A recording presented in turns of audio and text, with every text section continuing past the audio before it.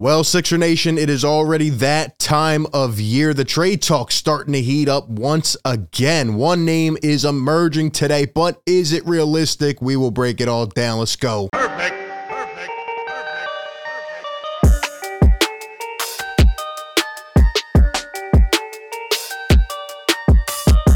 What is going on, everybody? Welcome into Philly Take with RB. Like always, you know the drill. Hit the like button, subscribe right now, hit the bell so you don't miss any of the upcoming content. We're back. It's game day. 4 days off the Sixers had after that monstrous performance from Joel Embiid. They will take on the Bucks tonight at Wells Fargo Center, and we will be breaking all that down live tonight, so be sure to come out later tonight. But it's lunchtime, and we have an update. That's right, the trade talk starting to surge already. It feels like every year we hear about this one. That is right, coming out earlier just this morning. The Sixers apparently discussing potential trades involving who? Tobias Harris per Shams Charania. And now it's interesting, man, because last night I was on a live show collaborating with Sean Bernard and DJ Eastwood. Shout out to them.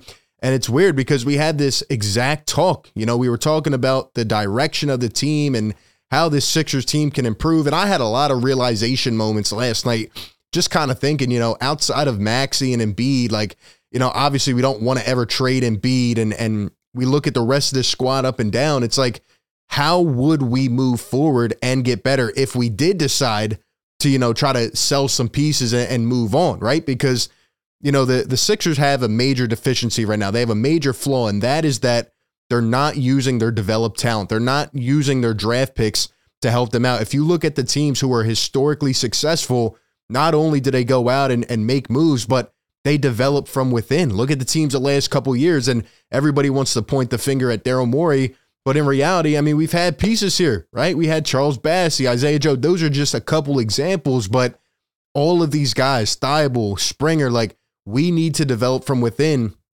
because you can't just go out and make a major ton of splashes in free agency or via trade. You also have to have that complete circle of talent. So anyway, we were just kind of talking and reflecting on how this team moves forward. And it came down to this conversation. You know, Tobias Harris is a good guy. He has done everything he's, you know, said and put forth this offseason.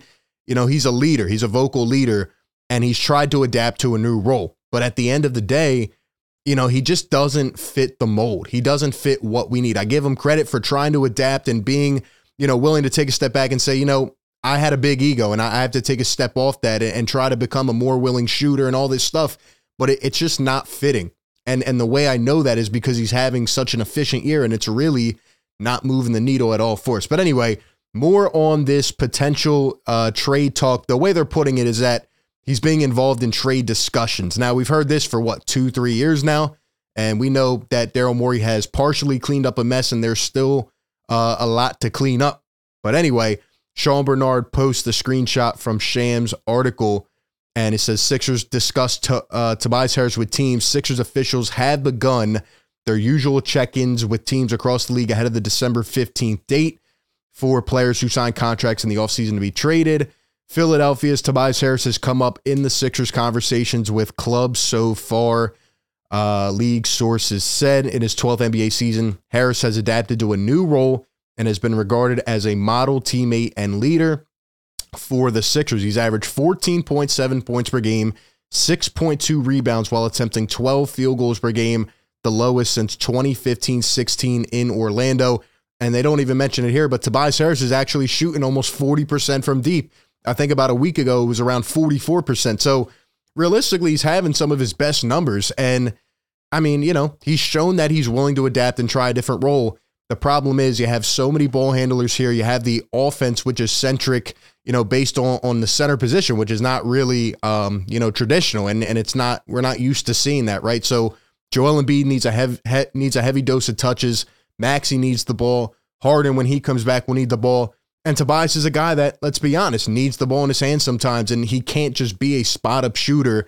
And when it boils down to it, as much of a good guy and a model teammate he is, you can't have your fourth option making $37 million a year. Next year, the last year of his contract, he'll be making $39 million. So Daryl Morey sees this. He knows there's probably going to be opportunity to improve the roster, and sometimes you just have to make the business decision. In fact, I mean, I'm never going to fault Tobias Harris for taking that contract. We've talked about it and just continued to just preach how bad of a contract it is.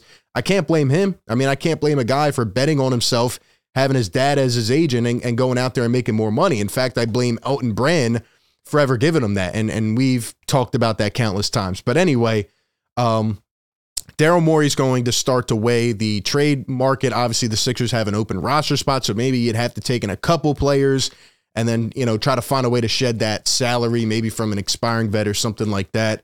But yeah, that's kind of where we're at. And again, I'm not saying Tobias isn't playing well. He's having an efficient year so far. It just doesn't fit what we need.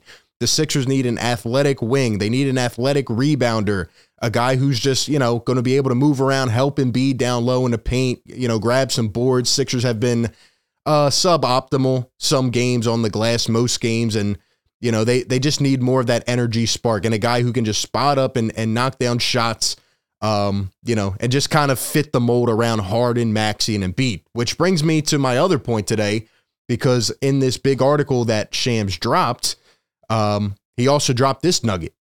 The Hawks have opened up preliminary trade discussions involving John Collins as teams inquire. Now, John Collins feels like a guy similar to Tobias, like in that same boat where for a couple years now, we just keep hearing they're trying to trade John Collins. They're trying to trade John Collins. He just doesn't really fit.